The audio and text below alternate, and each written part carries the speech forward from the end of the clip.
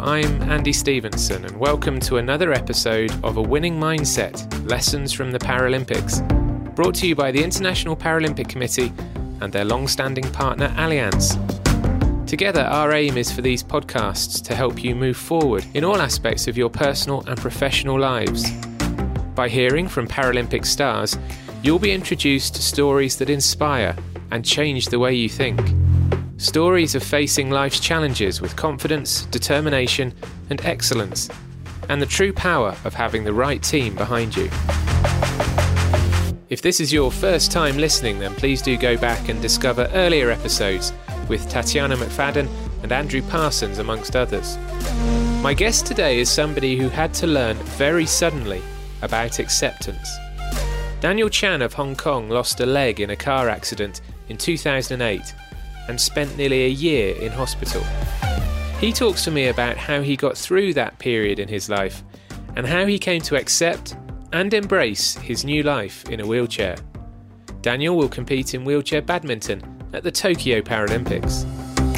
So hello Daniel, I believe you're joining us from Hong Kong now. So can you paint a picture for us of where you are? Yeah, now I'm at my home in Hong Kong just after training, and hello everyone. And you're happy with me calling you Daniel because your real name, as it were, is Chan Ho Yuen, is that right? Is there a reason for picking Daniel as an alternative? Yes. Daniel, I take this name when I was like 20 or 21 when I come out for working. So I think I should have a English name instead of Chan Ho Yuen because Chan Ho Yuen is a pronunciation from Chinese, no meaning. So it's not like the culture in Europe that everyone's name is given by their parents. Just like Daniel, I take it myself. Fair enough. Now, we're going to focus on a life-changing road accident that you were in 12 years ago. But first of all, I want to spend a bit of time talking to you about your life before that moment, because you were very sporty back then, weren't you? Yeah, I'm very sporty. I can't sit for like 15 minutes. For example, when I was in school, my performance in academics is not good. I can't only sit down and revise or to study. I need to walk, I need to move. And what kind of sports were you playing? Well, before my accident, I'm a half professional badminton player. I train myself like 5 days a week. Besides badminton, I still play football. I love football. I will play badminton and football quite often. Do you have a football team that you follow? Well, Manchester United for like 30 years. Oh dear, Daniel, we're going to have to stop the interview there, I'm afraid. Why? You have another team, your favorite team? I'm a Liverpool supporter, I'm afraid. So Things are going quite well for me at the moment, not quite so well for you. Yeah. Don't worry, I had to watch plenty of Man United trophies growing up, so I think it's payback time. Yeah. We're going to talk predominantly today about recovering from and dealing with and accepting a disability that comes to you without warning, a disability that came to you suddenly. Can you describe what happened on that day in 2008? You were 22 years old when life changed for you forever. Yes, Andy, you're right. It came really, really sudden. And I still remember the day, you know, in Chinese, we have a Lunar New Year, we call Chinese New Year. And then the day when I got my accident is the Lunar New Year's Eve. That means the next day I should come back from China to Hong Kong because I work in China at that moment. So I come back from China to Hong Kong and celebrating the New Year's with my family. Unfortunately, I got my accident on the way back. During my way back to Hong Kong, I'm the passenger of a vehicle, and then one of my manager is the driver. And then the last image, because I get a little bit drunk, so I stay at the back seat of the car. So the last image is I get into the car, and then I put on my seatbelt, and then I sleep. And then the next image is I'm staying in the hospital. So you have pieces of memory that, okay, you wake up a little bit because you are too pain, and then someone seems like you're seeing in the movie, and then you sleep again. You spent 10 months in hospital. I think you had something like 15 major operations, and eventually you had your left leg amputated right up near your hip, isn't it? Can Can you put that experience into words when the doctors first said to you that amputation had to be done, and when you woke up from that surgery, for example? Well, I still remember when I first woke up, I was still in the ICU, the intensive care unit. I see my doctor because everyone is in mask. So I don't know why. I still remember I asked him in English because I think he is a foreigner doctor. So I asked if I have lost my legs. And the doctor told me that, yes, you have lost one leg. Then I make a joke to the doctor that, but I still alive, right? And then he said yes. You can't imagine what happened that every 3 days you have a main surgery. Every 3 days you have a main surgery for keeping for 3 months. So it's really a tough time. And at that moment, no one is going to tell you how much you can go back like before. For example, how many percent you can walk like before. If you can run, you can jump. No one will tell you, even to the doctors, because they cannot commit. It's really, really quite hard to accept suddenly you become a disabled people. I still remember at that moment, I am quite ashamed to look at myself in the mirror, because before you are 6 feet tall. In Asia, 6 feet tall is really tall. So you're a tall guy with not bad looking, and then you should have a good life in the future, and you were young. So at that moment, it's really, really difficult to admit that you have that accident, and you keep asking yourself why you're so unlucky, why you get this accident, why you are that unfortunate. I mean, I'm listening to this just thinking, how on earth did you get through those days and weeks and months in hospital? Are there things that you can pinpoint that you did or you were saying to yourself to just help pass that time? I mean, it's not just pass the time, is it? It's pass the time and also deal with this massive trauma that you've gone through and all your fears for the future. I call that period is the dark age of my life. And luckily in the hospital, because I was young, like 22 years old. So the nurse, even though the male nurse or female nurse, they were quite pity of this boy. So they come and talk with me so often, but they are not really talking very serious topic, but they just talk about the news. They talk about anything. They just contrast my focus in my pain and in my situation. And then my family, my friends, and my girlfriend at that moment, today is my wife, come to accompany me every day, visit me every day. So I can say at that moment I'm surrounding with love, so many love. So it's not really, really difficult at that 10 months. But the disaster things is when you come out and then you need to face the reality, the real world, and then that is the problems. Everything come so cruel at that moment. You mentioned the support of your family and the love of your girlfriend at the time, Sandy, who's now your wife. We have a little surprise for you. Listen to this. Hello, thanks for giving me this chance to surprise my husband here. Daniel has a positive mindset. He always sees himself as a normal person, even if he became disabled. And I think this is crucial to his success in badminton. I'm happy to see him staying at home much longer this year. He even prepared homemade dinner for me and looked after our dog at home, which I very much appreciated. To me, he is perfect. When you did that, is live or you recorded before? We recorded it before, yes. Sandy sent us a little clip to use as a little surprise for you. Yeah, it shocked me. Wow, thank you so much. Could you have got through that time in hospital without Sandy and without your other family members? Well, actually, I always have down moments. I always have negative things. But lucky, I need to appreciate my wife because she is the rubbish bin in my life. I push all the negative things to her, and then she just flush it into the toilet. So, she is the main listener in my life. I will tell her everything, good thing, bad things. Especially now, I'm doing so many community in the society. Then you think something come from, for example, something come from the policy, not good. Something come from the association, ridiculous. Something come from the people's reaction and not like what you are thinking. So you have negative thinking every moment. But people look at me as just like an icon of positive, and you have that role to show them positive.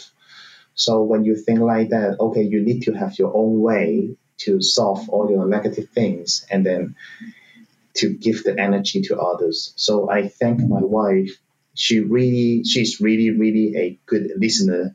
You can hear her voice. It's really, really rational. So she can analyze everything to be good, not good, what thing you should do, what thing you should not do. Mm. And you mentioned this before we heard from Sandy, and I just want to go back to it. Was there a difference between how you were feeling and coping with things in hospital compared to life when you came out into society? Well, every time, I'm doing a lot of sharing in school and a lot of sharing to the young people. Every time they are asking my hardest time after my accident, they all think the time in hospital is the hardest time, the toughest time in my life. But I say no, because in the hospital, it's really warm. Yes, it's true that I have so many main surgery. I need to face the big changes because it comes so suddenly. But inside the hospital, especially in my ward, everyone got physically problem. Everyone got physically problems. So no one is going to discriminate you. So we are living like neighbors or like a big family. And then the nurse and the doctor is going to give you good care, and then they really take care about your mental because they know that you're having a big changes. But after you're going out to the real world, everyone is normal. So they are majority, but you are minority. People looking at me every day, every moment when I come out. They are not going to discriminate you, but you look strange. So they put their eyes on you. But, when one people look at you, it's normal. But when everyone is looking on you, it makes you a little bit uncomfortable. So, and especially you need to continue your life, because in hospital, you are just talking about to survive. But when you come out the hospital, you need to continue your life. It's not only surviving. So you need to, for example, you need to make sure that you can move better than yesterday. You can move one more step than yesterday, training. And then you need to find a job because you are 22 years old. So if you have 80 for your life expectancy, so you still have 58 years to go. So you need to think a way to make sure your life is good, especially when you are old. So it's really, really difficult at that moment. It's interesting to hear you describe the hospital as warm, in part because you had other disabled people around you, and then when you came out into the world, you were surrounded by people who didn't have disabilities. Had you had any experience of other people with disabilities in your life before your accident? Yeah. And these people helped me a lot. When I was in high school, and then one of my schoolmates is the Borussia player. He was the gold medalist of Borussia BC4 grade on 2004 in Greece. He was the gold medalist. But at that moment in 2002 and 2003, he was my classmate. So he was my first disabled friend. So he was your friend before the accident, before you were disabled, and then after your accident, he was one of the first people you contacted. So what kind of things were you saying to him after the accident? What kind of things were you asking him? Well, because African players in Borussia, they have really, really serious disability. So I'm just losing one leg. Compared with them, I'm really lucky because I still have chance to walk. When he come to the hospital to visit me, when I look at him, I started to understand, and I telling myself he is much more difficult than me in the life. He does not need to say so much. Sitting in front of me, then his story is more than enough to encourage me to come back. After my accident, some of my friends, no, all of my friends are coming to visit me because people are quite worried I will hurt myself or going to commit self-suicide because I was young. I supposed to have a good life, but suddenly you have that serious accident. And many of them are trying to say something like, no worries, I understand what you are suffering, so we are together. And they're totally 100% physical good. So how can they understand what you are suffering, right? So every time when I listen things like that, you will feel worse before you listen that. But Liao Yanqi is the only one is powerful enough to sit in front of me and telling me, I understand what you are suffering. I understand what you are feeling. So believe me, you can come over the problems. You can pass through your problems today. You just need to enrich yourself every day, and then day by day, improving a little bit, and then you can rebuild your life. You believe him because he showed you. So I can say he's one of my role models in my life. And have you played that role for anybody else?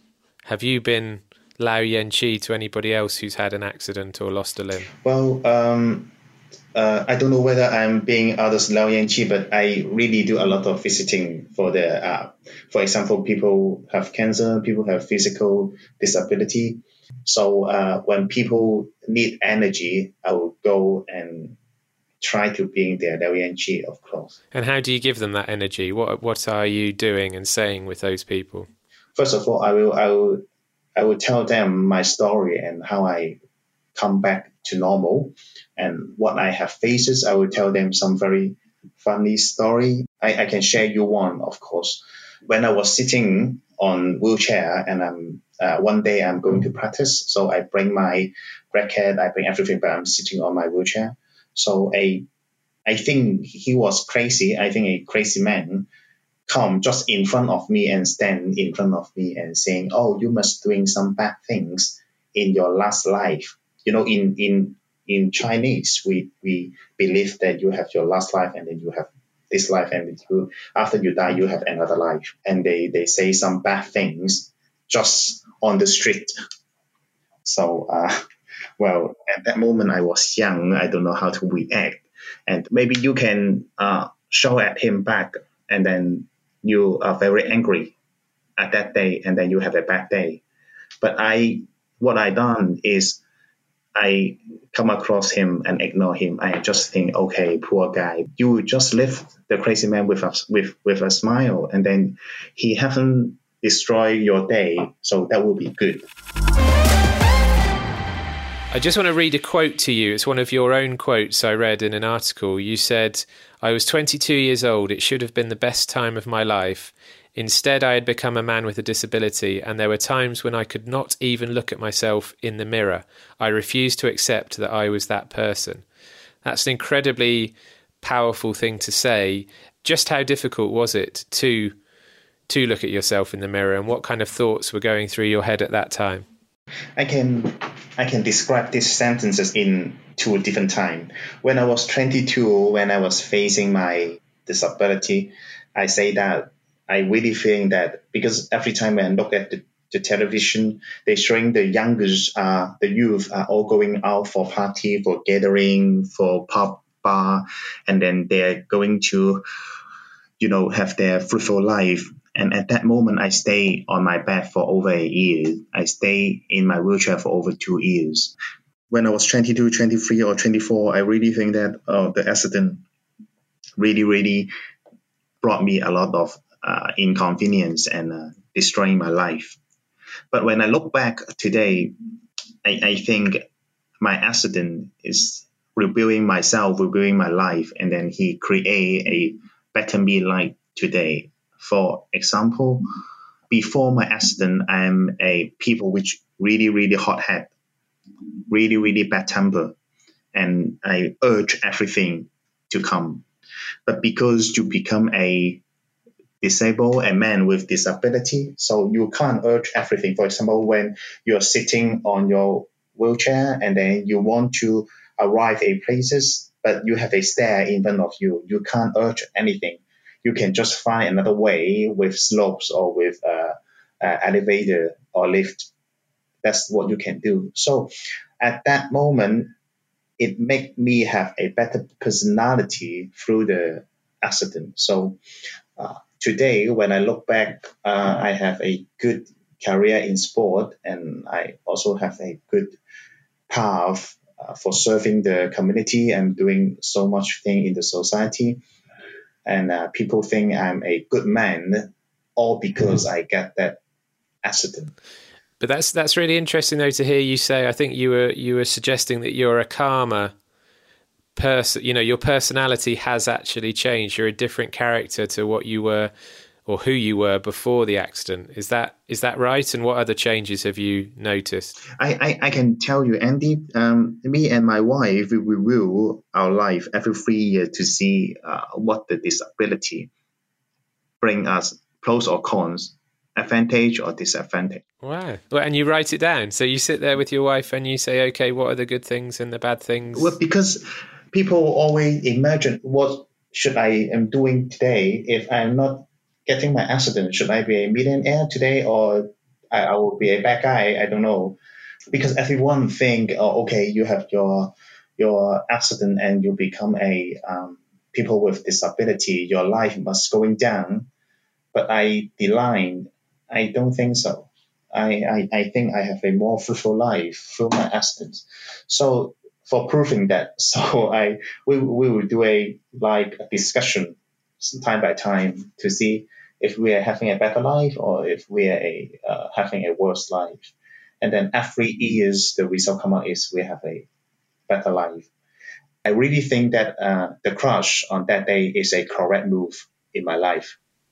That's absolutely fascinating. I have heard this kind of thing before from people who have had disability thrust upon them by an accident or by an illness. You know, I mean, I'm disabled, but I'm disabled from birth, so I kind of feel like I'm just me. You know, there's been one of me, and I've been the same person throughout. Whereas you're saying that you are a different person now to before the accident, and actually you're a better person and you've had better life experiences. That's quite an incredible thing to think. If exercise and sport weren't possible for you, how much more difficult would it have been, or would it be now, to accept your disability if you weren't able to go out and get busy in the gym or whatever? Well, I haven't think like that, but I did think that I need a sport for my life. So I have a lifetime sport. Whatever, it may not be badminton, it may be fencing, it may be basketball, but I need to find a way, a sport that accompany my life. Because before my accident or after my accident, I always think that the people need to have a sport, not only to sharing your time, not only to spending your time, but the people need to sport to perfect their life mentally or physically. So I need a sport. But at the same moment, some way you're right, Andy, sport perfect my life, because sport will build my confidence after my accident. And with that in mind, how significant was it for you to get back into badminton, especially a sport you had played before your accident? How important was it for you to get back to that sport? And also, how different did you find wheelchair badminton when you started to play? It is really funny that people are thinking when I first playing wheelchair badminton are really limited. They are thinking because you are jumping, you are running before, but now you're sitting on the wheelchair. But for me, because before I sit on my sport wheelchair the first time, I'm sitting on an electric wheelchair. So you have a very limited life. So when I first time to have my wheelchair badminton practice, like 11 years ago, I really think I have my wing to fly on the sky, because you have no limit. You can move at where you want. It's not electric. It's by manual. You move it yourself. Especially you are doing a sport, a familiar sport in a familiar area, just like what you were doing before. So I love my first. I still remember my first training. I just used 1 second, then I fell in love with wheelchair badminton. I mean, I'm sure there are people listening who, have no connection to the Paralympics, potentially no connection maybe even to disability, but they are people who have had some sort of huge change in their life, a massive upheaval, a breakup of a relationship, losing a job, bereavement of some kind. And I hope they're listening to this and thinking, well, actually, using what you've just said there, Daniel, looking at things in a positive way and thinking, actually, I can use these huge events, which were traumatic and devastating, but I can use them in a way to make my life better. I mean, that's such a powerful message for you to be giving. Yes. As in my sharing of the young people, I always have a quote that it's very, very important for a single vocabulary called choice. You have no choice to decide what happened to you or how people to look at you, but you have the choice what is your attitude to facing those problems or to facing those people who look at you. So it's all your choice. If you look back, then the things goes back. If you look good, the things goes well. So it's all your choices, not others. We're obviously looking ahead to Tokyo next year, the Paralympics postponed until 2021. How excited were you when para-badminton was added to the Paralympics for Tokyo? For a para-athlete, Paralympic is a holy place that the highest platform, and let the world know how good you are. And I think 10 years ago, I tried to tell some of my friends and some of my relatives, some member of my family, that I would like to be the first people in Hong Kong who playing wheelchair badminton and go into Paralympics. And then over 50% of them are saying be crazy. I'm chasing and pursuing a dream that is impossible. But now, today, I achieve it. I'm going to achieve it. So I'm proving if you have your dream, you chase it in the right way, somehow, someday, you will achieve it. Well, I have to say, I don't want you to be modest, because I think you show incredible character to come back from what happened to you in 2008. And some of the things you've said, will really stick with me, and I'm sure they'll stick with people listening, about being able to look at your life and thinking, actually, that accident and my disability has improved my life in lots of ways. That's an incredible acceptance. It's more than an acceptance, isn't it? It's an acceptance, but a celebration almost of what happened to you, as disastrous and traumatic as it was. Thank you so much.